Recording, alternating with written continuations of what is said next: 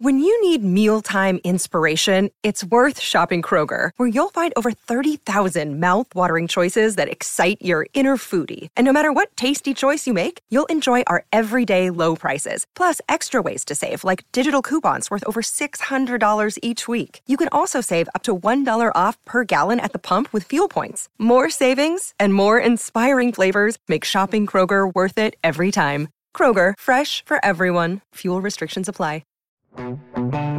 Welcome to the Go Big Redcast with Dave, Honky, Mac, and Boomer. Welcome to the Go Big Redcast. I'm your host, David Gaspers, and I am with Honky. Well, I've already been handed my black shirt, and I'm ready to start throwing the bones. Let's get this thing going. All right, I'm also with Mac. What's up, Redcasters? We've missed you, but I am happy to report that the Mac family is fully installed back in Lincoln, Nebraska. It's good to be home. Go Big Red. At the homeland, all right. I'm also with Boomer. Well, I'm glad to be back here with the Redcasters as we start our summer transition into all World Cup talk all the time. That's right. I'm sure the World Cup segment is going to be really good later on, folks. So just hold tight tight that was the segment. for hour 2 of the Redcast, all right? I'm sure, hour 3 is the College World Series segment. So, we got a lot to cover. Even if we don't reach those two topics, I think we probably will fill a full show with a lot of things that have happened in Husker Nation over the last couple of weeks since our last show. As Honky was saying, all things are coming up Husker right now. A lot of good positive vibes, including Husker coaches being out in the state this week, touring around Nebraska and being with their people.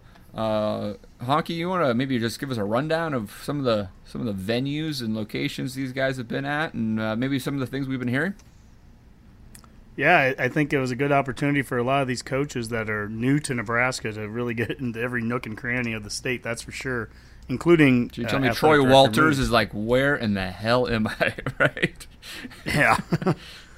Well, they've been, on Monday, there was Frost and Moose both making it out into the Panhandle. They went to Gearing, and I think it was Alliance, and, McCook, Imperial, you name it, York. They've been just all over the place, and so it's a great opportunity for the coaches to get out there. The fans now have had a chance to get in front of the coaches too, and there's been some really good questions that have come out of it, and some kind of hard questions that it just hasn't been an easy, fun little sit back thing. I think some of these coaches, they've had to answer some questions about, who was just talking about? Was it DeWitt was talking about? No, Becton was talking about whether or not Florida would have offered Frost based on if he could bring his entire staff over there. Like, I don't know where those questions started coming up, but that's the kind of stuff that they were getting into in addition to the good old-fashioned fullback question. Pretty readily there, Honk. He was saying what I read was that Florida did offer, but the condition was that Frost wouldn't be able to bring his entire staff. That was a pretty clear quote. It is interesting how much they've actually revealed in these very informal interview sessions. Yep. Yeah. Mac, any thoughts on other things you've heard on the tour? Just the overall look of it. It's the optics of it is, people love that word. But they are good at getting back out in that side of the state, getting those guys kind of back involved. And Frost being a Western Nebraska-ish type person anyway. Well, he totally is. So it's nice to get those people involved and get in front of those people and just bring a little unity back to state. And it seems more sincere than when Riley went out there and he's like, oh, I found out that there's an arch going over the interstate here. Pretty special stuff. That's when you send Frost out there, I feel like he can talk a little bit more where these people are living, Sure. He was out in McCook for a long time. I'm surprised they actually didn't go start him in McCook almost.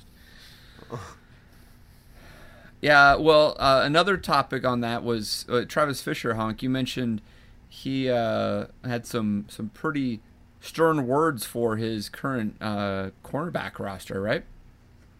Yeah, just in general, I think the DBs as a whole, too. It's not just coming out there and saying all these rah-rah things. He's really challenging these guys both publicly, and obviously you can tell he's doing it on the field and in the practice room too, or in the film room. These guys are going to be challenged by him, and if they can't do it, I think they've shown already the ability to go in and bring more guys in, and we're going to talk about that here on the show tonight. Is some of the roster updates that have happened, and some of that change has happened in that backfield in the secondary, and so Fisher, he's definitely, I think he's got a tough job ahead of him, as tough as any assistant coach on the team right now, but specifically he's ready to call out those guys and challenge them. What I like about it too is he's not trying to pump any sunshine at us. Like, we haven't seen Lamar Jackson and these guys play corner over the last couple of years. So, I mean, he's looking at the problem and seeing the way the rest of us are. I'm like, these are way more talk guys than they are show guys. And, whereas Riley would kind of defend and talk about how so-and-so is really coming along, and, Fisher's out there going, no, you're not NFL ready. I don't know what this talk is all about. We've got a long ways to go. And to me, that's refreshing. And Lamar, if he's listening, if he wants to be there, he should just, you kick your pride to the side and you do the work. And there's a chance that he could still blossom. But I'm just, to my heart, I'm glad I'm hearing these things from the coaches. That way I know that they're seeing these problems too. So when they start telling us what we can expect, those are drawing off of these real things that I also already agree with. I can kind of believe where they're going with the direction and everything. So when they're bringing in bodies, that message is pretty clear. We've got another 6'3" guy on the roster now who can play cornerback. So it's they're not messing around. Yeah, I think that's if Lamar Jackson is feeling the heat on this one, talking about underperforming guys on the roster, guys like Eric Lee or Avery Anderson, where all the potential in the world seems like, but have not really shown up on the field yet. Honky, why don't we go ahead and do that mailbag question and then dive into some of this roster movement? Yeah, absolutely. Scott Dace on Twitter, he asked us, could you give us a rundown of the latest additions to the team? And so this is kind of going to be just a quick rundown of everything that's happened over the last 3 weeks since we've last recorded. But last week was obviously a busy week with verbal commits. We got 5 since last Friday, or 2. Was that last Friday or the Friday before that? 2 Fridays ago, I guess now. Yep. But we have defensive back Will Jackson, who's a JUCO, and he is and he has immediate play time right now. So JUCO ready to go. He's counting against the 85 for this season. As is a 2-year graduate transfer defensive lineman Vaha Vanuku from Utah. Thank you very much. We also got 2019. You practice that, Hunk? That's impressive. Well, I'm very good on my Samoan, I guess. We have verbal commitment from JUCO offensive lineman Desmond Bland from Arizona Western. He'll be here in December, and he has a couple of seasons. Yeah. And what's interesting about him is that they basically – I think he was listed on one service as being a tackle, but they're basically saying he's a center, and he could be like the center starting for us in 2019. I think that's at least building towards that. And so when Frost has made some statements about how 2019 is the season that they really think this thing could start to kick off, that's a guy that could play a big role in it. He'll be here for the entire offseason. Also, obviously, from your neck of the woods, Dave, quarterback Luke McCaffrey. We've got the quarterback now of the class. And something that we talked about a little bit earlier on a previous show, Mac, was that the way that this quarterback recruiting is shaping up, Martinez obviously is the big recruit for this year, but that next recruit, the thing that's nice about McCaffrey, if he let's say for whatever reason doesn't pan out as a quarterback, if he didn't, he's an athlete that can fall into a lot of different roles, and they're always going to be recruiting the next quarterback. So we'll find out with McCaffrey. I mean, he might be a great one of that, or he might be someone like his brothers that could fill into a lot of different spots. On top of that, Jackson Hanna was a linebacker from Tennessee, kind of a unique player for us. So we don't get a lot of players from that area, and definitely went straight up against the SEC footprint to get him, including Alabama. And so that was kind of a nice surprise there. But those are all guys that have just joined the team here in the last couple weeks, and we are currently at 85 scholarships. there was some talk yesterday, and I don't know where this is going with, but Engelhaupt from Norfolk, there was talk that he at least has taken a little bit of sabbatical from the team. He may or may not be back, but right now they're at 85, and I still imagine there'll be a little bit of attrition. I just don't know who.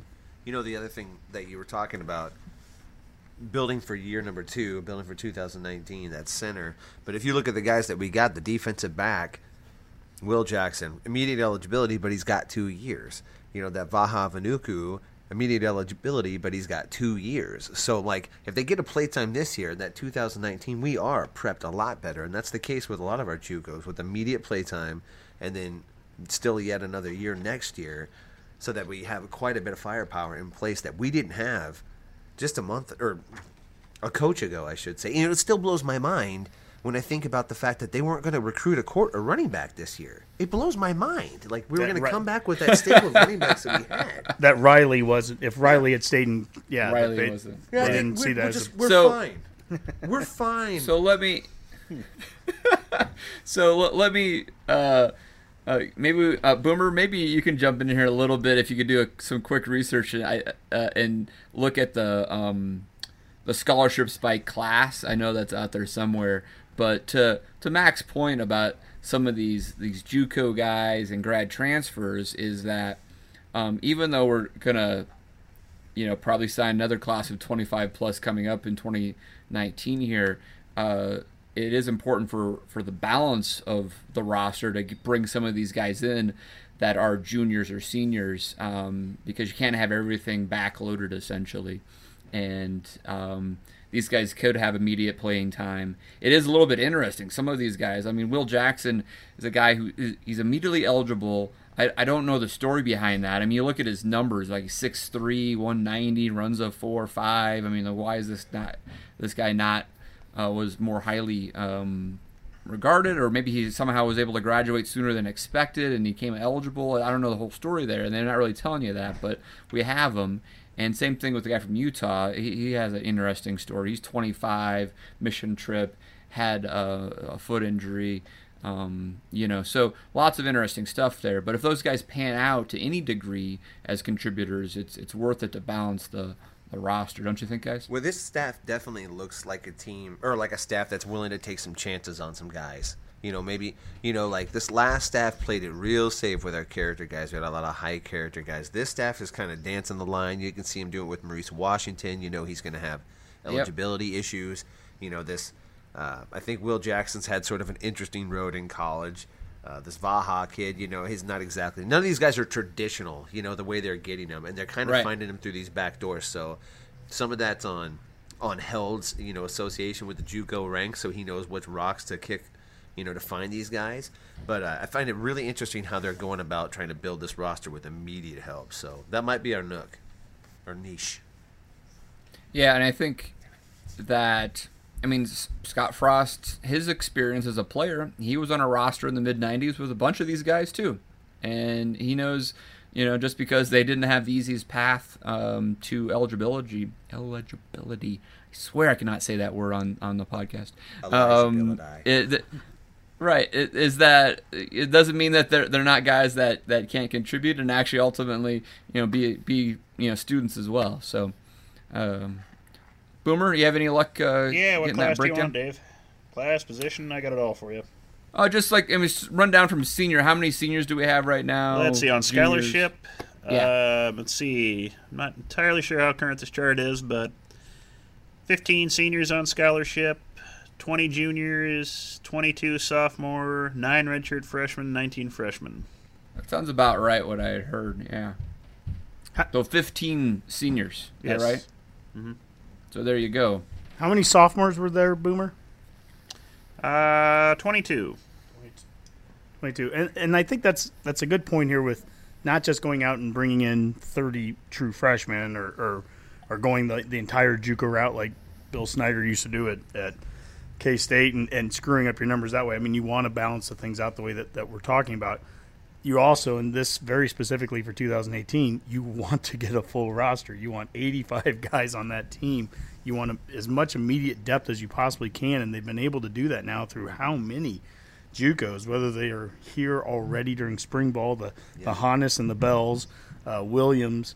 Now you're bringing in Woodruff. Then you've got guys like Jackson who's coming here late. You have Vanuku as a transfer. I mean, there's just a number of guys, especially at a couple of key spots where you want some of that depth. Positions of need. They're going to see the field. I mean, that's going to help us in 2018 without a doubt. I mean, this is not like – I know Frost has made that statement that, watch out in 2019, but that's not to throw away 2018. I mean, they're bringing in this depth. And they're working hard to get this roster good as it can possibly be in 2018. I go back to the Riley years, guys, and we had these discussions.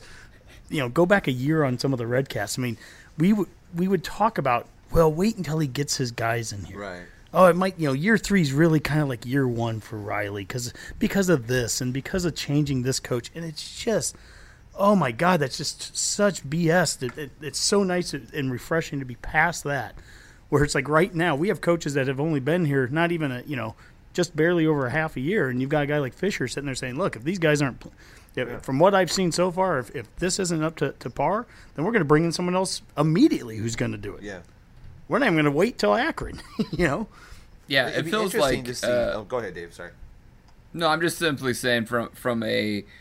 If there's a way to write a book on flipping a roster, I mean, these guys probably should be contributing chapters to it right now. I mean, it just feels like it's going to be a completely different team in many ways. Well, I am curious to see what the team chemistry will actually become, kickoff, because they have changed so much, and presumably they're also trying to bring in guys that can be leaders, and that can be hard to do, with an established team. The good news, I suppose, is that it didn't look like we had any leadership to begin with, so any kind of new leadership is emerging from maybe from some of the current roster, but I always wonder, like, if they get this team to really buy in and believe and play well this year, that really goes a long ways into how they recruit and mold and get a team to buy into their culture, because that would be difficult to do. You're bringing in guys clearly brought in to take spots, and then also kind of like a leader. So I don't know. That'll be. Hopefully, 4 and 6 helps them. Yeah. Well, let me. I think I with some of these interviews, like Tyron Ferguson came up as someone who has that type of leadership and it's kind of in your face, and we need more of those guys. Too many guys are laid back and too relaxed, and it will be interesting to see how that chemistry works. I do think that having all 10 coaches here, it does feel like these guys, the coaches. They've said that they are ahead of where they were at UCF at this time in their tenure there over and over again. And I think they're not just blowing smoke on that one. They really feel like that's we're much further along just because they, as a coaching staff, are further along. Yeah, and Dave, you couldn't have hit on it better with the flipping the roster. As fast as this has happened, it's this combination of all those JUCOs.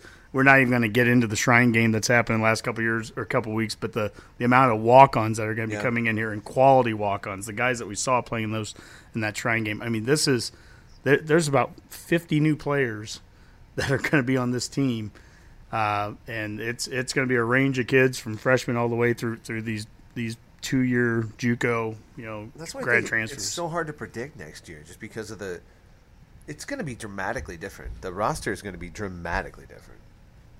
Yeah, absolutely. Well, speaking to that, we have some news on the national front with redshirt rules and other transfer rules going on here. Just came down today from the NCAA. And then we've talked about this on the Redcasts earlier about the opportunity to have a redshirt year preserved even while playing a certain amount of games, and that has now come about. And also some changes to transfer opportunities. Boomer, maybe you can walk us through those just a little bit, and then we'll dive into it. Oh, we certainly can. Do you have a preference where you'd like to begin? Let's do the redshirting first. Let's do the redshirt first. All right. Well, the new redshirt rule that we have, the traditional way was you had your redshirt until you played a game, and if you played a single game, that pretty much burned your redshirt. Now you could get a medical redshirt the way it was in the past, but the new rule is now it's going to allow redshirt players to play up to 4 games in the season. So, and still, maintain your full eligibility at that point. So that should be an interesting change. I know we talked about in prior podcasts, we talked about doing something, maybe opening it up for bowls or whatnot to allow freshmen to play in those. But now, this is going to open up a whole new era of roster strategy. What do you do with your freshmen? When do you play them? Do you play them, or what do you do with them? So this is going to this will be a fascinating change, I think, for the sport. So let's. Example A with Nebraska next year, let's just throw it out there, is Adrian Martinez. Correct. Right? Yep. As a true freshman, Scott Frost can now insert Adrian Martinez into a game up to 4 times, and if he decides he's just not ready, or Jebbio ends up winning it, and it's a clear difference between the two, Adrian Martinez can preserve his red shirt, and that includes he could play in the bowl game for that matter. Yes, he could. Yep. 4 games or less. Yep, it's right? just 4 games for the season, so it doesn't say anything about bowls or anything like that. So it's whatever 4 games you choose. So it'll be interesting to see what teams do with this. I mean, do you put freshmen in right away, see who contributes immediately? Do you hold them off to the end of the year and start feeding them for next year? I think Boomer, it could be any Boomer, crazy combinations. Honky, go for it. Yeah, Boomer, we had a trivia question about that on Twitter, actually, and right now about 300 votes on that. We asked, if you were the coach, would you play them right away? Would you wait for injuries? Would you save them for the end of the year or other? And other only got 5% so far. But the answer that we've got from the people that did other, they're correct. They said, well, there should be no set formula. It should be based on each kid, which, of course. Right. But for the fun of the actual question, 33% so far said you'd play them right away.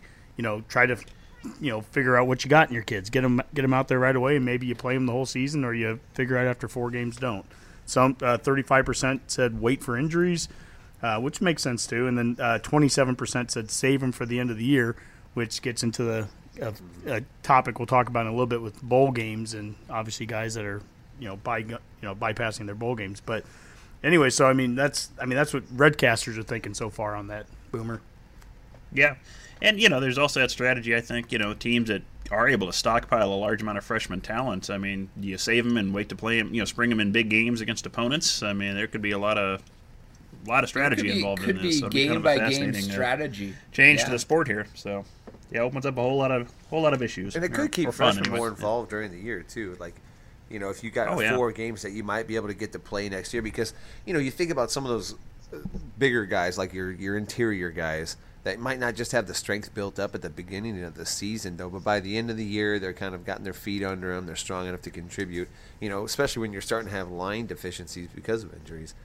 That gives an opportunity there. But I think you're right, Mike, to maybe start them at the beginning of the season and see what you got.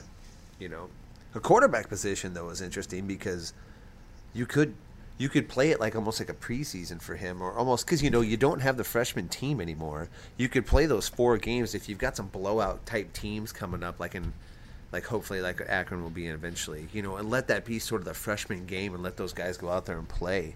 The experience might be valuable, whether they're ever going to see the field this year or not. Short of that. So, yeah. So to Boomer's enjoyment, I'm sure we'll be scheduling more Akron, so we can make sure we have one of those throwaway games, so we can put all the freshmen in, right? Well, I think that's why we're trying to schedule Kansas. I think is what that's right. Right. So.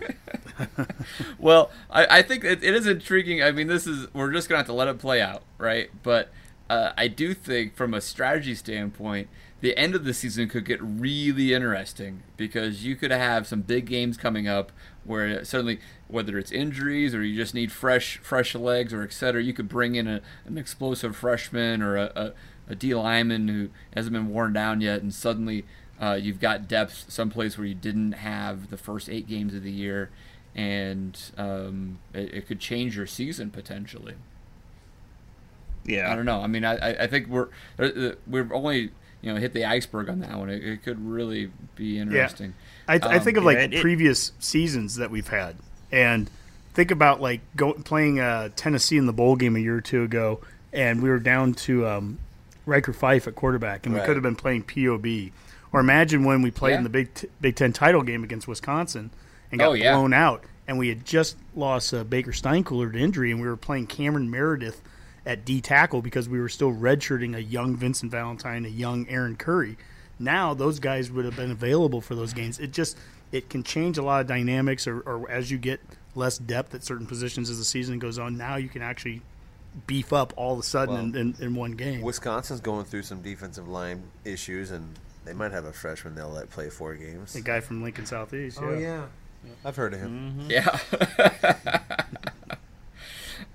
All right, Boomer. So let's tackle the second one, which is also interesting, and that's the transfer rule. Yeah, the NCAA changed the rules of transfer for scholarship athletes. Again, the prior method was you'd have to get permission from the current school to contact somebody else before you could get a scholarship after transfer, as we're familiar with UCF, and we see it all the time with students. But the new rule now is a student will be allowed to tell his program and school that he wants to transfer. And then the school, will be a national transfer database that they will have to put the student's name on within 2 business days. So, just try to time your announcement right there, students, athletes. So just to maximize that, get that speed going. And then once it's in the database, then those students can be contacted by other schools and coaches. So it kind of really opens things up. The NCAA itself, they're letting this go. Conferences are still going to be allowed to have rules that are more restrictive than this NCAA rule, so we'll have to see what the conferences do, whether they'll maintain some sort of rules about not being able to transfer within conference or division or who knows what, but we'll see what happens there. But this is also going to change things quite a bit, so it's kind of an interesting change too. Yeah. Unless they're a grad transfer, they still have to sit out a year. Yes, correct. So that doesn't change. It's just they have far more control, and they're not asking for a transfer. They essentially can choose that transfer on their own free will. Exactly. I think both of these rules today, at the very least, both of these rules are positive steps in the right direction for the student athlete, and that's something that we've harped on a lot before. Kind of the wink, the NCAA. Are they really is it always about the student athlete or not? But here they're giving more options for players to play more with the redshirt rule, or now to be able to transfer out. Dave, you brought up a good point with they still have to sit out that year, but even that's it started to kind of change. Can they play 4 games that year? Well, but it started to change a little bit with now you have guys that can play right away if they transfer, if they meet certain criteria that didn't used to be available, and that's still something that needs to be kind of worked out. But some guys have been able to make that transfer and play immediately, get the like Breon Dixon or right. Shea Patterson. I think the whole thing, once the coaches started jumping around like they have been, and maybe that's not new, or maybe it's just more public, but it only seems fair to me that the student athletes get a chance to kind of improve their situation. If the coach leaving, really kind of, I know there's rules in place for that kind of stuff too, but I don't think it's fair that the student athlete always has these penalties. They have such a clock working against them where these coaches can just jump around. Sure. And then leave somebody saddled with their, with their buyout or something like that. Sure. Well, producer Skip is a big Colorado State fan, and since we last recorded, Patrick O'Brien has transferred to CSU.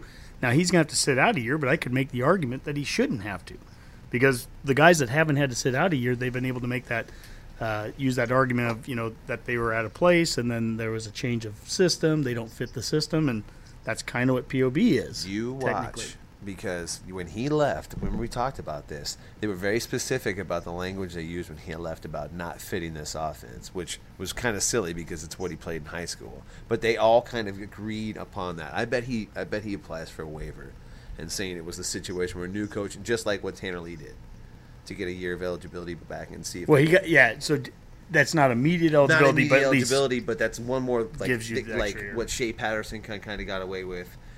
I'll be curious. I bet. Yeah, I think Rams. CSU and producer Skip was here would speak. They have a couple of guys on that roster they feel pretty good about, Colin Hill in particular, but they also got another transfer, that Carter Samuels, who came from Washington, that was going to go to UCLA with Chip Kelly, and he somehow got out of that and went to CSU. I don't know how the story is, but point is, I don't know if POB is really angling for playing time this year in Fort Collins, but it's definitely applicable here, where it's a similar scenario to the Ole Miss, except our coach didn't do the things that Hugh Freeze did. So I don't know. Yeah, Hugh Freeze made him work out. Maybe that had more to play with the Ole Miss thing than just the the fit. Yeah. Yeah. All right, guys. Anything else on football that we want to tackle here? Am I forgetting anything? Well, one other national one. This kind of goes into the redshirt thing, as we talked about how it could be interesting at the end of the season with the redshirt rule when it gets to bowl games, because you're having guys that are now bypassing the bowl games because of the pro draft and everything. And that led to a question that we got in the mailbox from Tony Hayek, who talked about do we have enough bowl games already? When is this thing going to end? And I think that was based on isn't there something about there's three more bowl games that have been proposed Brett McMurphy to move us up to reported that 43 bowls, so 86 teams would be playing, and this is at the same time that the Pac-12 just announced that they're not going to allow teams to play if they have a 5-7 record. So if Nebraska, when we made it a couple years ago at 5-7, if we were in the Pac-12, we wouldn't be able to. So I don't know, just Boomer. I'm kind of curious on your thoughts on that, because you've been big on the bowl thing, and there's already too many, and now they're announcing 3 more. Yeah, it's depressing, but what are you going to do? At least 65% of teams or so make bowl games now, so a lot of coaches and athletic directors will get bonuses, so good for them. So that's good. It does have a cascading effect, right, Yeah. Boomer, in the sense that if you have 86 teams trying to fight to be eligible at 6-6, and they can't get there, you make it more 5-7s. But to get to 6-6, you might see teams down scheduling to get those wins, right? Most likely, yeah. It's already happening. Yeah, it is. Right. It's probably not good. Now, it's interesting, the 3 potential bowls that are being added, one of them supposedly will be in Chicago at Wrigley Field. Wrigley Field, so of we all finally places, get a bowl in the Big Ten footprint outside of, I guess, the Pinstripe Bowl. But, yeah. Yeah, I'm just not a fan of more expansion. I mean, I'm sure it's for ESPN's benefit or whomever is sponsoring these. It's more of that. I don't know what it proves. I mean, for goodness sakes. I mean, after the Popeyes Bahamas Bowl, all the pageantry of that, I don't know how we could ever top that. I don't know why we need to try to keep adding more. I do like the ones in the Big Ten footprints. I'd like to see us push for playoff games or something like that. The Big Ten footprint. So if Delaney or anybody's listening to this, that would probably be of more value to the conference than another matchup in Wrigley Field against some ACC 6th place team. But that's just me. I don't know. So. That's I probably was just true. going to say I was going to say the exact same thing, Boomers. That if Chicago can get itself a bowl game, maybe we can get a northern playoff, type of game. If it could lead to that, that would be the ideal then. So That'd be hilarious. Oh, that would be so sweet. Wouldn't it be It's grand? probably going to be in a dome if we do that. It's going to be Indianapolis. There's no need for that. Come on, people. Boomer, has that even been announced yet? I feel like Indianapolis might already be on the list of. Did they bid for one finally? I'll have to They double did, check and on I that think they see, got it, or that's just been rumored. But Yeah. I was surprised that Not Minneapolis Arrowhead. didn't. Shimon. But Well, Arrowhead's outside. They could do it in St. Louis. That place is open. Nobody owns you go, St. yeah. Louis. That's what Mr. Fisher said. St. right, Louis. open for business. And it works. Well, anyway, the simple answer is there too many? The question was, is there too many bowls? Answer is yes. Yeah, Tony, you got us right? off on a tangent here. Yeah, bottom But- line, too many bowls, but- whatever. Yes, 2022, Lucas Oil Stadium in Indy will be having a playoff There you go. game. Yeah, there you go. So we have one in 2022, guys. But it's indoors That's because, Frost's of course, year. it is. So yeah. He's calling his shot 2022. Hey, we should book our tickets now. I mean, Well, of course. So will McCaffrey be a senior? 19. 19, 20, 20. Well, he'd be Yep. a true senior. Yeah. Be a true senior? And because he Senior. won't redshirt now because of the redshirt rule, he'll play 4 games and Yeah. they'll realize how good he is and he'll just play. So Absolutely. yeah, Red shirt, Redcasters, get your tickets now. We're going. We're doing a live remote. That's right. That's right. All right, good stuff, guys. Good stuff. Before we move on to some Nebraska ball, I do believe there is some trivia out there that might be red shirt related. Boomer, what do you got for us? Trivia time. Well, with all the talk of red shirts and the like, I was kind of curious, so I went back and looked. I wonder if you guys can tell me who was the very first known red shirt And where did he play? So this is not Nebraska? just Nebraska. This is across the fruited country. plains of modern sport. So Oh God. Red Grange. I don't know. That's my guess. It's intriguing because of the term red shirt. I have no idea where Yeah, that that was would've- my only guess. that's what I was Come curious from. about myself. So that's why I looked. And I'm trying to think of why that would have been necessary for somebody initially.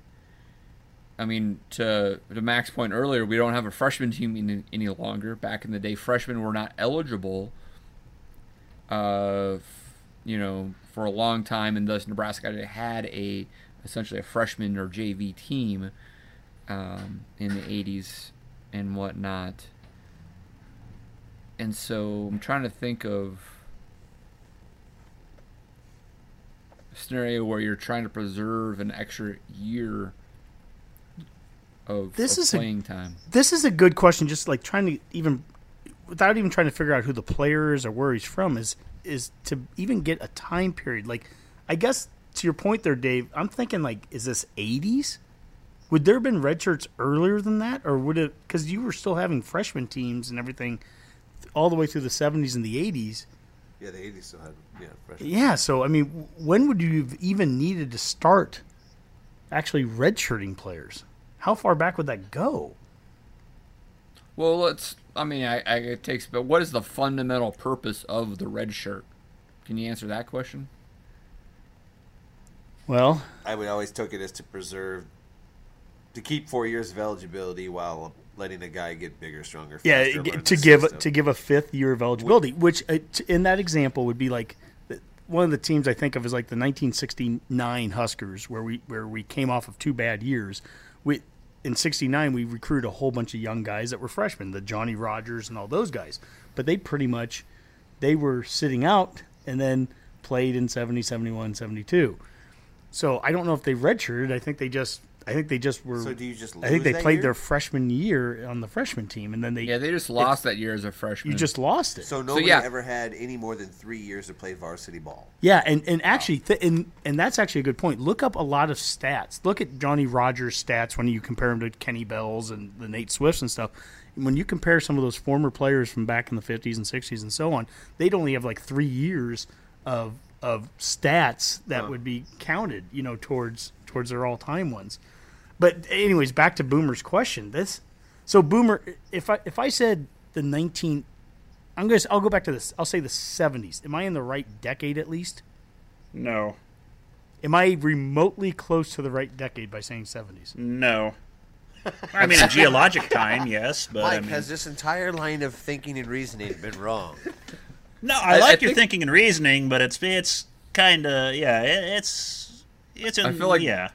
I feel like Mac's Red Grange shot in the dark. I like might Red be Grange. good, actually. Was he Illinois? I'm going red. I'm just going Red Grange because of red. So Red Grange. Let's go with Red Grange, Boomer. or Red Arbach. It was closer with the Red Grange thing, but actually the from the best research I can find, the first known redshirt athlete was none other than Warren Elfson, who was a linebacker for Nebraska back in 1937 when he first started playing for the Alright. for our quality coach Biff Jones. He was halfback. I think he was from Wisner. I think he was, and he was recruited here to play linebacker. And he realized he was too small to play linebacker at the time, so he went and asked Coach Jones, "Hey, can I basically sit out this year but practice?" And Biff Jones agreed and gave him just a red practice jersey to wear all year. So, and he went on to actually become a 3-year starter and a 2-time All-American for Nebraska, and even played in our first bowl game in 1940 in the Rose Bowl. And from there, that's where the practice started. It's actually a University of Nebraska-based thing, because they just had plain red practice jerseys, allegedly. That's the best I could figure. So, and that was quoted in seems several articles I was able to read. I mean, we wore red jerseys, so how did it distinguish him? Well, his didn't have a number, so he had a jersey without a number on it. White jersey. So it was just a plain red shirt, basically. That's interesting. I've Well- never heard that we invented the red shirt. Well, I'd like to say it was the Hey, this was on 1940. ESPN, so we can't doubt that. It was the so. 1941 Rose Bowl. I'd like to say, but Correct, having yes, said that, and- yeah. but so you're basically saying the red shirt, that the concept of the red shirt is formed out of Nebraska, came Yes. from Nebraska. That's what the articles have said. So I had no reason to doubt at this point. Why would ESPN lie? So, Literature indicates. Yeah. So So the gray that shirt came source from is like some gray ESPN. team? Is that correct? The gray was that, shirt Dave? came from Navy, almost certainly. No, I don't Right. know. Honky, could pause 1 second, man. I just wanted to clarify. Boomer, your source is an ESPN article. Correct. Right. Yes. So Yeah. we can link it in the podcast or link it in the Twitter feed once this goes out. So written by Ryan McGee back in July 10th of 2012. So I did find that quoted in some other stuff too. So it's if Ryan not true, McGee's- it's a great myth and it might as well be true. So let's embrace it. So once again, embrace your past, Husker fans. We contributed a lot Wow. to this sport. Red shirts Absolutely. and Kool-Aid, Great y'all. stuff. Then Awesome. we invented Actually, I'm red enjoying a Fresca shirts. tonight, but that's all right. So We are always leading the way. So let's do some Nebraska ball, Nebrasketball. and we don't need to talk about red shirts in this instance. We can talk about players that are coming back for their senior seasons. As Honky said, all things are coming up Huskers, and we have both James Palmer Jr. and Isaac Copeland back in the fold for the 2018-2019 basketball season. Honky, feeling pretty happy about that? I'm feeling ecstatic right now about it. I'm going to go over a very quick timeline and think about how you would have felt on April 9th when Kenya Hunter and Jack McVeigh, they were leaving the program. On April 14th when commit Xavier Johnson asked and he was granted his release, ended up going to Pitt.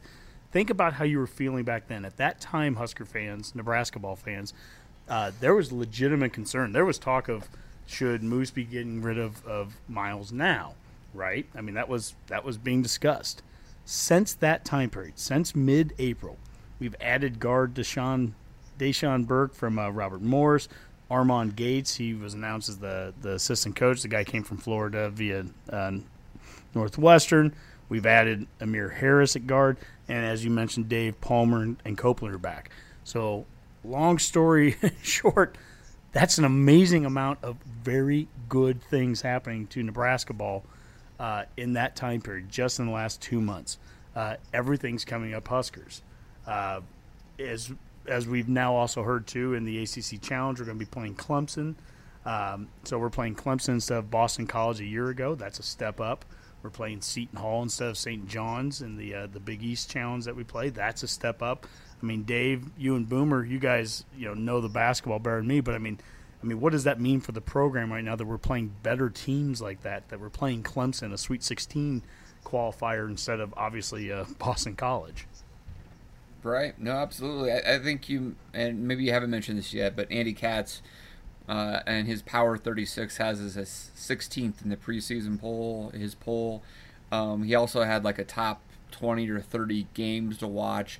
And those two games, I believe, were on it, actually, because he's very high in the Huskers. And he's like, if they're going to actually make noise this year, you got to win those two games. But we have the schedule getting built here that's going to allow us to have the resume to make the NCAA tournament with even a Big Ten win-loss record that's maybe even a little bit more, back to norm compared to last year's outstanding season. So I think it's good. Well, did you guys see the thing about there's that stat guy from Michigan State that have been hired by other teams, not just us, but he's specifically there to help programs schedule the correct way to get their RPI in the right perspective. And I mentioned Clemson, mentioned Seton Hall. Obviously, we're going to be playing USC, Texas Tech potentially in that KC tournament. We have Creighton coming here. And also, I don't know if it's been finalized, actually signed, but there's been enough talk about playing Oklahoma State at that neutral site thing in Sioux Falls that happens. So, I mean, there's a number of those games. And then, Dave, also to your point, the Big Ten, we're going to the 20-game schedule this year. RPI-wise, I mean, you and I had our arguments during the season, but you're absolutely right. At the very end of it, we didn't get in. And we didn't get in because the resume wasn't viewed right. So, I mean, that at the very least shouldn't be, if we do the right things next year, that shouldn't be the issue, right? Yeah, I agree. And I think that Oklahoma State game in Sioux Falls, as odd as that sounds, and Boomer, you can go into this on, like, why can't we just have these on campuses, right, and play them in front of fans and students. But it's it's this RPI thing, and I mean, this is a much deeper conversation at some point. But the guy from Michigan State, probably who is helping us actually to figure out how to build a resume, might have influenced the decision to try to get that game scheduled, because it doesn't. Both teams, Nebraska and Oklahoma State, don't see it as much of a negative, and at least some positive. Whereas when it's a true road game for somebody, there's negatives that tied to that aspect from both teams. I know that sounds crazy, but I mean it's the resumes are almost taking over scheduling to such a great degree. Yeah, this is setting up to either be the greatest Husker basketball team of all time, or possibly the most glorious Nebraska volley flameout of all time. So we've got, I mean, all the pieces are there. Everything Miles have said he's needed. Or we've said he's needed. Players coming back. A lot of experience on the roster. Everything is there as far as the team goes. And like you said, the schedule's setting up. It looks like you're trying to build a NCAA-worthy resume. Really don't have many other excuses. If we can't do it this year, then, yeah, that's about it, I think. So, but I'm really looking forward to this basketball season, so it's probably do or die time here for Miles. Do you guys know? I mean, go ahead, Honk. Are there any airlines that fly direct from Stillwater to Sioux Falls?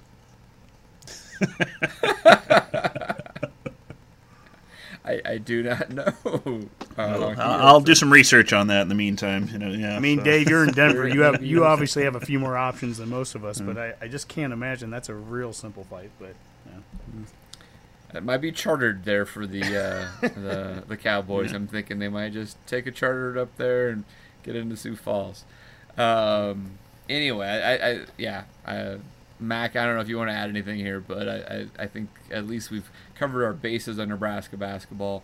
A lot has happened. I did have a question regarding that. Your fire. So, Honky brought up Clemson being on the schedule, and then Seton Hall as opposed to St. John's. Now, those just being on the schedule, you still have to win those games for those to really build a resume, right? It doesn't look good. Or would it look okay to have like a marginal loss against those teams? I mean, in terms of building up RPI, you still have to win those games to make those count or look good. Correct? You've got to win some of them, and that was kind of our problem this last year. Yeah, we played some good teams, like Creighton and everyone else like that. But we just didn't win, and we had one Group 5 win against Michigan or whoever it was. We were hanging our entire season's hat on. You win a few of those, even if it's only 2 or 3 of those. So it's just more about taking swings at big boys. Yeah, and hopefully take those swings and win some of them. That'll because help a lot. Losses maybe don't matter and if as we much. eliminate those, 3 whatever the heck that bottom feeder RPI team we played this last year was, eliminate those, replace it with some quality teams. And even if you don't win them all, it helps a lot. So yeah, it's not who you lost to. It's who you didn't beat, right? I mean, you can go lose that Clemson game, but at least you played them, and the more opportunities you have, the better off you are. If you're a competitive team, you should win a few of those games, especially neutral site, those type of stuff. We just didn't have enough opportunities last year to build a resume. So it's just more swings. Hang our hat. Gotcha. More swings. You're exactly right. Okay. I mean, winning is better than losing. Don't get me wrong, but having more swings is really important if you think you're a competitive team, because if you get a few of those wins, you got to win games, and if you lose a few of them, that's okay. But if you can prove that you're competitive at a neutral site or on the road, the committee loves that, and that's how that quadrant system whole works, right? Yeah. Well, that was my understanding with the quadrant system, was that they value good wins more than they devalue even a bad loss. And I think Syracuse was an example of that. Syracuse lost 3 or 4 bad games that they, a team like that shouldn't have lost, but they also had 3 or 4 good wins, and that's ultimately what got them in. So, as you mentioned, Dave, Andy Katz has number 16 in his power poll. Tim Miles has us or at least in the top 4 of his Big Ten poll, as he has said in the last couple of weeks. So Miles is. We talked about in the football world. The football coaches have been very honest and upfront about things. Miles is not doing anything right now to try to keep the the expectations down. He's not doing anything to suppress it. He's right out in front of anyone else saying, hey, we're good. And I think that's smart. I think it is. Because he can't play it any other way. There is no excuse right now with this program. And I think we've asked this question multiple times, probably on Twitter at this point, but there is no excuse with this program going into next season for us. We need to dream big. And Husker fans right now, Nebraska basketball fans, we've been beaten down so many times over the years that we look at this next year's team and we go, well, as long as they make the postseason, as long as we can get in, if we can be an 11 seed and get into the NCAA tournament. No, you've got to look at the team that we have coming back right now that has if you want to go off of recruiting stars, we will have 5 stars and 4 stars littered all throughout the starting lineups.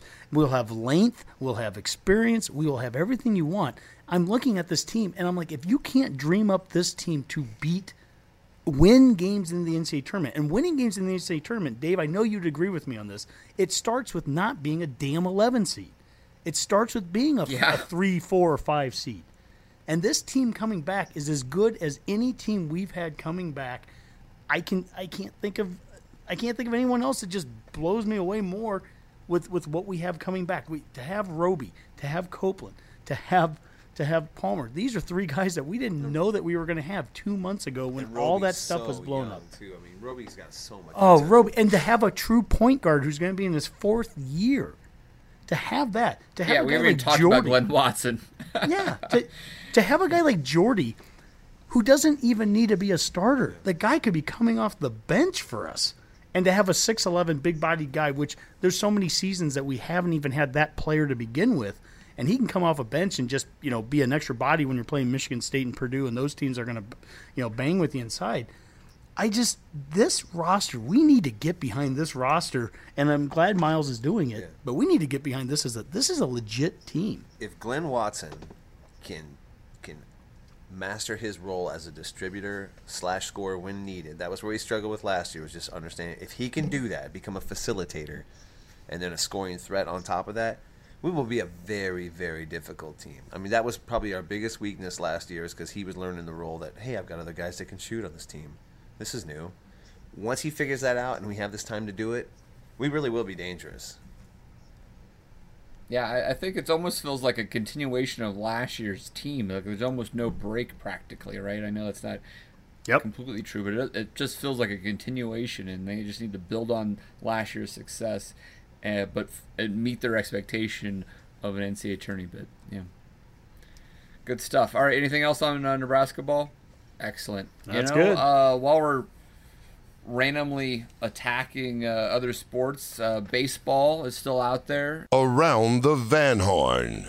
And maybe a little bit more on a global NCAA baseball perspective. Nebraska baseball did have some draft picks. Scott Schreiber, Jesse Wilkening. Wilkening is going to leave and go pro. Luis Alvarado. I might be missing somebody else, but and then the recruits that we have, I believe, are all coming in. I think that Erstad is pretty excited about a couple of these guys, so that's good for Nebraska baseball. There was some interesting talk. The Big Ten, Minnesota was clear cream of the crop. Ended up being this year, not only winning the regular season, but also the Big Ten tournament there in Omaha.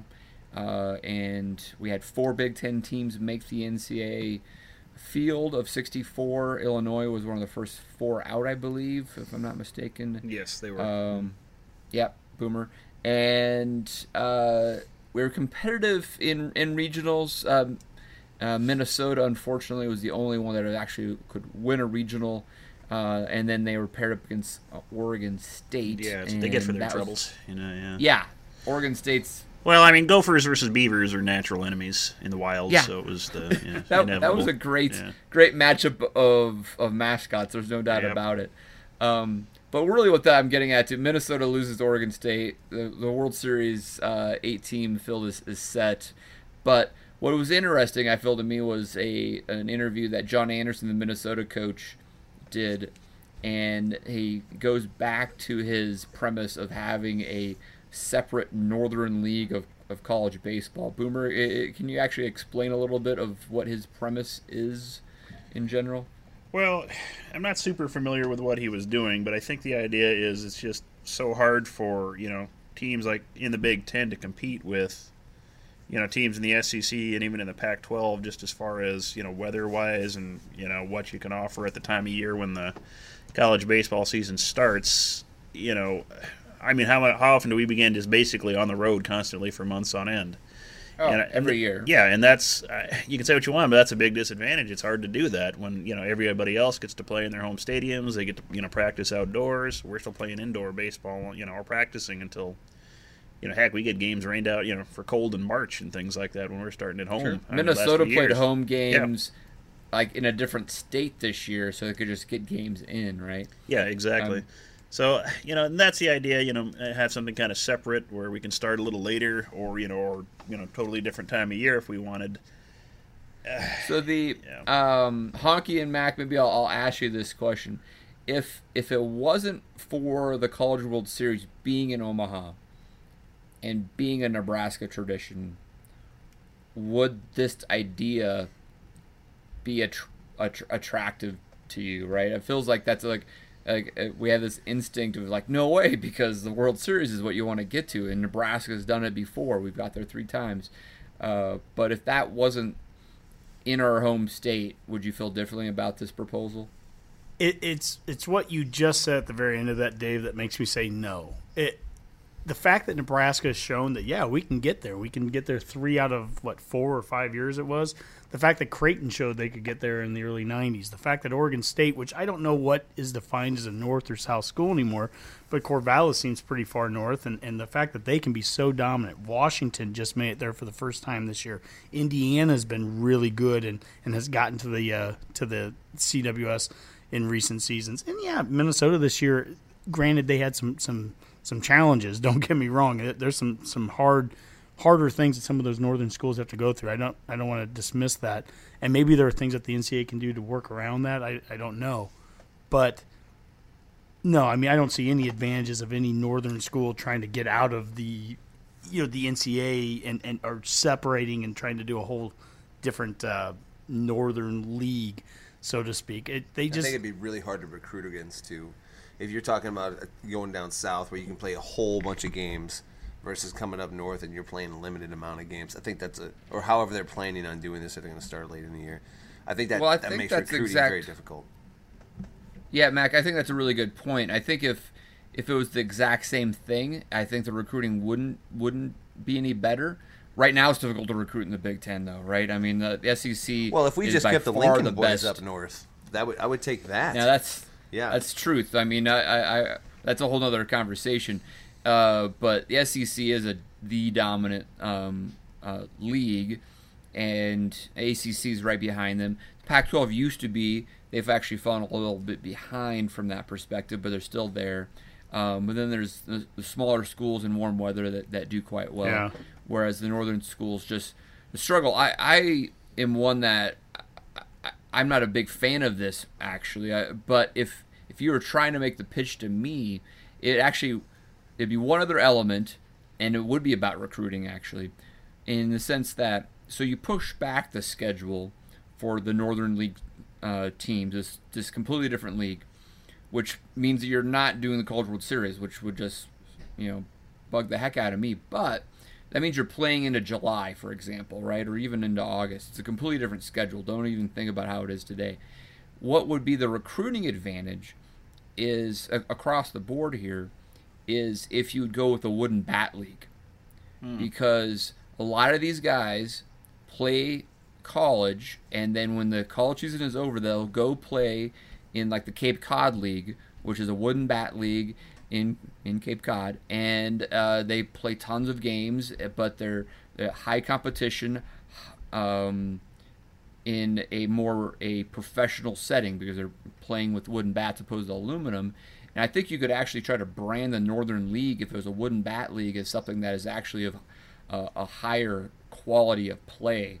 And being over the summer, you could say you're not going to have as much school, those type of things. It's more focused. You could actually recruit to that angle, I would say, and it could be appealing to certain types of players that maybe are thinking about going the minor league route, but let's go ahead and do this college thing after all. The only reason I'd ever be interested in it. Yeah, that's a good point. I have a question though. So then the Southern League teams would then basically essentially camp. They camp up north and they go to Cape Cod League to play in a wooden bat series. Is that what you're saying? That's what they do. Well, I'm saying that the players do. Yeah, it's nothing about a pitcher from Florida, right? For example, he finishes off his season. He's a sophomore. He's got 1 year of eligibility left. He will get an invite to go and play in a summer league in Cape Cod, and it is a wooden bat league, and it's very high level. It's probably a higher level of competition than what you would get in college. And it's more of a professional setting, right? Okay. And so if you kind of branded this Northern League as something like that, where you're like, you want to play in the major leagues, right? Well, why don't you go ahead and play with major league rules right now? And you know what? Minnesota and Kansas City and Chicago and Detroit all play in cold weather on April 1st, right? They're doing that in the major leagues. Well, we're doing that in the Northern League of college baseball, right? And I think you could try to sell it that way, or maybe even find a way to partner with MLB teams about this whole kind of thing and try to get them involved a little more. That could make it attractive too. And now I would argue that you could do that for all of college baseball. It doesn't just need to be a Northern League thing. You could actually push the College World Series back a month or 6, play that in July and have everybody do the same thing, right? But I'm more in favor of the very end of it is keeping it all together. One NCAA, but if it requires moving the CWS back, I mean, my goodness, the CWS used to be late May back in just 25 years ago. Now it's late June. I mean, it's already been pushed back, and I have no problem with pushing it back further. As far as Nebraska goes, what would be in our best interest, I definitely would want to continue. We have the facilities. Money has been put into it. I'd like to keep us. I'd like, more importantly for Nebraska, keeping Alec Boehm from going from Omaha Roncalli to Wichita State, which I don't really consider a Southern team, but the guy that goes third in the MLB draft, I want us keeping those guys. I think that's going to keep us competitive. But at the end of the day, I think the thing that the northern schools, it is hard to get a good start to the season when you're starting so early. What, February is it? When does college back? I don't know that college February, and pro baseball starts in early April. Is that right? Yeah, opening day Major League is the first week of April. First week of April. Technically, sometimes it's late, the last few days of March, but yeah. I how many other college sports start so much earlier, have such a different schedule than the pro version of it? It's only done because of the semester there. And to your point too, Dave, is that you can make the argument, because in baseball you play so many games, you can make the argument that it's more of a summer sport. You'd want to play it during a time when you're not having scholastics going along with it. And the other thing I'd want to do with the NCAA is, and this is a whole nother wormhole to go down, but my gosh, the scholarship limits are just ridiculously stupid. 11.7 is just ridiculous. Always been interesting to me because the MLB has such a farm system already developed. There's so many different ways to get to the league. College baseball is just, it's kind of fascinating that it's even survived in some ways. Well, okay, so question to you guys. You guys are baseball kind of historians here. How has college baseball over the last 20 to 25 years, the time period I've been listening or paying attention to where facilities have gotten better, coaching's gotten better, has that reflected in the draft? Are there more college guys getting drafted, not just high, but just even depth-wise? Is it a better thing for a kid to go into the college game now instead of trying to do the Butte, Montana route for the age 18 to 22? What's the best way to get to the major league across the board? Well, I don't know about the best way to get to the major leagues, but the short answer to is college better than it was, a better option than it was before? The answer, I think, is clearly yes. There is better coaching and better facilities, and And I mean, it's always been the pitching usually is one of the downfalls of college, and that's definitely been improved over time. I think actually this year the first 5 draft picks were all college. I think that so, was the first time that's happened maybe ever. Wow. So there's an indication right there that it's actually gotten better. And the MLB has expressed interest on investing in college baseball in different ways. I think we talked about this a while back too. So I do think it's a lot better. It's still a challenge because of the money that's in play with minor league contracts, etc. But I think it's a lot better. Yeah. Good. Cool. All right, guys. Anything else? We just tackled 3 major Nebraska sports right there. That's good stuff. Oh, Hockey, you can get a American Airlines flight from Stillwater to Sioux Falls, but you do have to change planes in Dallas and Chicago, so I just wanted to give you that heads up. So Oh my gosh. What any is of our Stillwater's Oklahoma State fans are road listening. trip? Sounds. What is Stillwater's airport? Like I mean, I guess I Might be out in a cornfield somewhere. You got to wait for the crop duster to take off before you can. The American Airlines flight does, but Yeah, it'd be it's- pretty I mean, I much like Grand Island, I would Plus, guess. the lines are probably I live short, in the- so maybe it's not a bad airport to fly in and out of. I don't live know. just south of the major metro that is Lincoln and our 4-gate airport, so I shouldn't make fun of any other airport. But I just can't imagine Stillwater's is anything flying. Well, a I lot, can't but imagine whatever. Sioux Falls being that great either, but that's Actually, point. Sioux Falls. I don't know why I know this, but they have like 14 gates or something. I know it's so stupid, but I don't know why I know this. I took Oh, Kathy Lincoln there has on our gate last envy. vacation. Yep, Hockey's I spoiled wide it. knowledge of Great Plains regional airports is really showing forth in this podcast today. I like this. Yeah. 14 gates. Yep. That's great stuff. we should probably move on. Yeah. I wish that were possible. All right. Let's go with Hockey with his parting shot. Well, as usual, I have a couple, and one of them is I want to give a congrats out to local Nebraska guy, Bud Crawford. Obviously, last weekend I don't watch boxing. I don't pay much attention to it, but it sounds like he went up a level, right? So now he's won another. Yes, he went up a weight belt. class, is what they call it. Yes. So. Okay, so Boomer, I know you. Actually, would you explain to Boomer what happened, and now he's got how many belts? Well, he had a boxing match and he won quite handily. So yeah. No, he's moved up a weight class. About it. Yeah. He moved up a weight class to what is it, welterweight now? Or Yes, yeah. correct.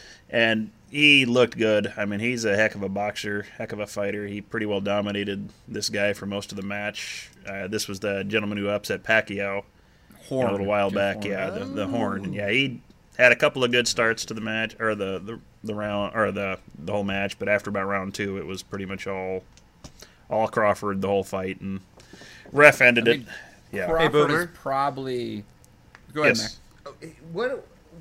Why couldn't he fight Floyd Mayweather? Tell me what are the is there a separation in weight class or what's going on there? No, Mayweather would be a welterweight now too, I think. But Mayweather's not going to fight him, so he just No. won't. Way too He just dangerous. won't. Yeah, he's not going to risk. He's not going to risk losing because Crawford is a guy who possibly could beat Mayweather, and Mayweather's not going to let that happen to tarnish his record. He's mostly retired anyway, so Yeah, well, how old is unless he Crawford? burns through all of his money, which is quite possible for Mayweather. But yeah, he's not gonna run that risk. So yeah, there's how no old way. is Mayweather, Michael? Oh God, I'll have to look that up here. So Low yeah, 40s, I would probably. say. Yeah. Yeah. He's Okay, born in so- '77, so Oh, Yeah. okay, so he's about 40. he's 41. age. So yeah, he's Yeah. yeah. And then Crawford's how old? What's his age now? God, yeah, I don't have it in front of me again. So 30s? Darn I hot takes. guess around 30.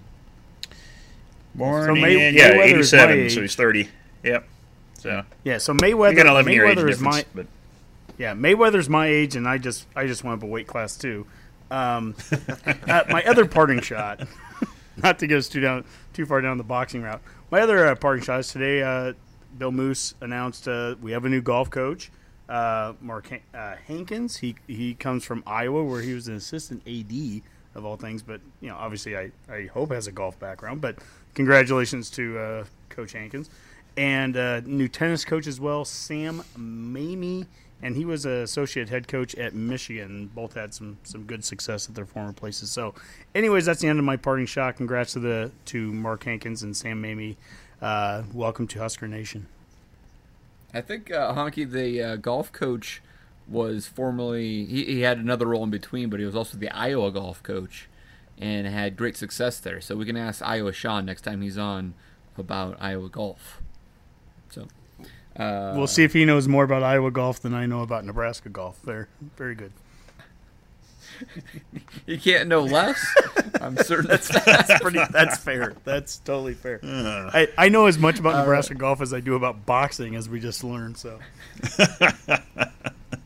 All right, one of the best pound for pound podcasters I know. Mac, what do you got for me? No real parting shot this week. I've been unpacking, but yeah, no, that's it. Sorry. Welcome back, buddy. See? The sweet science of podcasting right there by Mac. Yeah. Boomer. Well, I'm just glad we got into boxing because I was wearing my Burt Sugar inspired hat today while we were podcasting, so that's a definite plus. That's who you look and like. Yeah, there we go. And I would like to apologize to our listeners that we just weren't able to get to the World Cup tonight. So please check our Twitter feed. Honky will be breaking down Friday's Egypt versus Uruguay match and giving you some pointers to look for that. So, yeah, absolutely. I do have one parting shot. And maybe I'll make this a regular installment. If I see a good movie, I'm going to give a parting shot. Tonya, the Tonya Harding story, that movie, fantastic. You've got to watch it.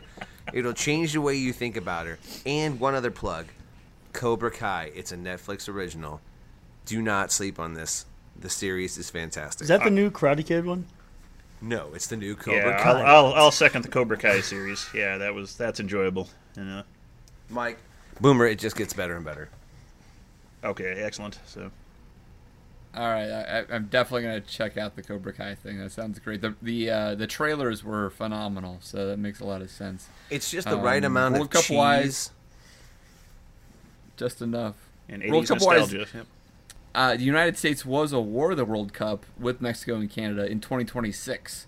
So, we have that to look forward to in 8 years. Yeah. Now, if we can only make it, that would be nice. So, yeah. The hosts usually get a free bid, essentially. Typically, but Mexico will make it anyway. So maybe they'll be nice enough to let us in. Yeah, I think we're gonna get in. I think that's my sense. We'll see. All right, guys. Let's call that a Go Big Redcast, and we'll hopefully be back over the summer here with at least a few more episodes before we ramp up the football season come August. So, Go Big Red. Go Big Red.